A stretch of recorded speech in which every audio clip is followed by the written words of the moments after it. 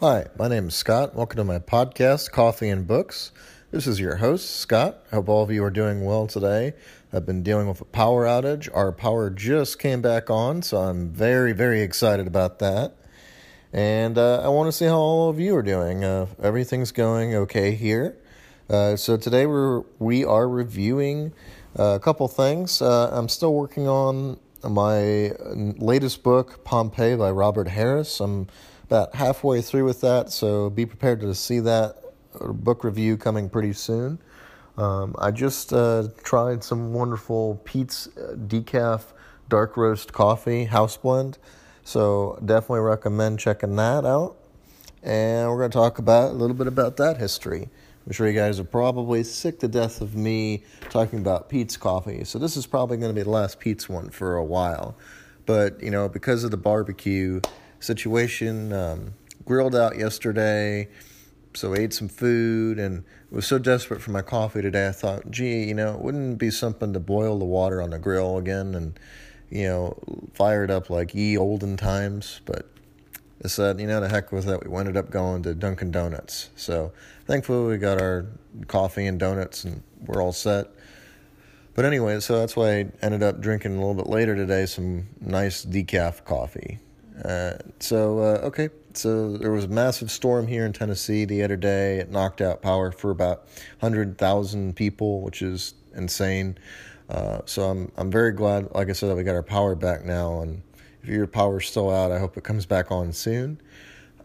Anyway, so let's talk about the Peet's coffee.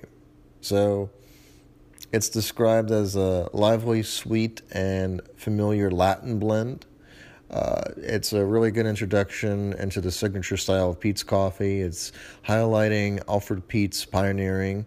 It's got rich and distinctive qualities to it. It's strictly high-grown and some of the finest quality you can find in coffee beans. It's deeply roasted to maximize its flavor. It's 100% Arabica beans.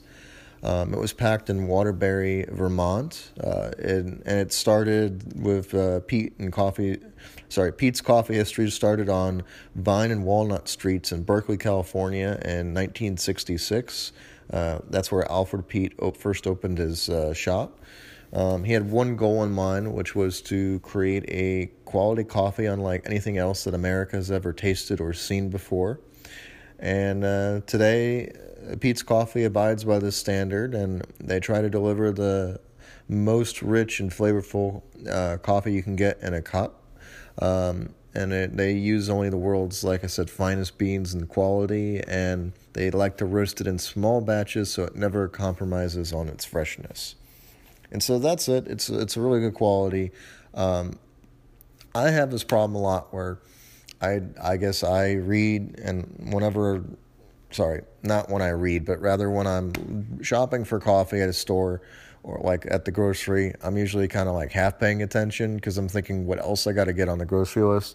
And this always happens to me. I always end up buying a decaf coffee by mistake. And that's kind of what happened with this. But it's not like I don't have any use for decaf coffee. I prefer the regular coffee, over to decaf coffee. I think that's just me.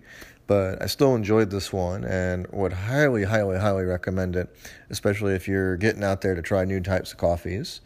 I definitely just wanted to, send out a review and a shout out to all the people who've been listening lately.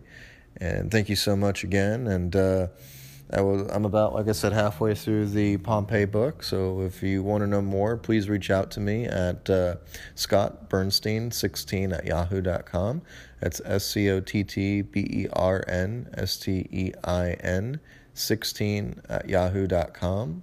And if you want to look at my YouTube channel, I just uploaded Peet's Coffee one as well up to there. So that's going to be Hot Scott, HTSKOT.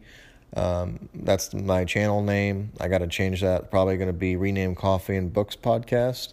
So if you guys want to check that out, you can find me on there. And anything else, just reach out to me. Thanks.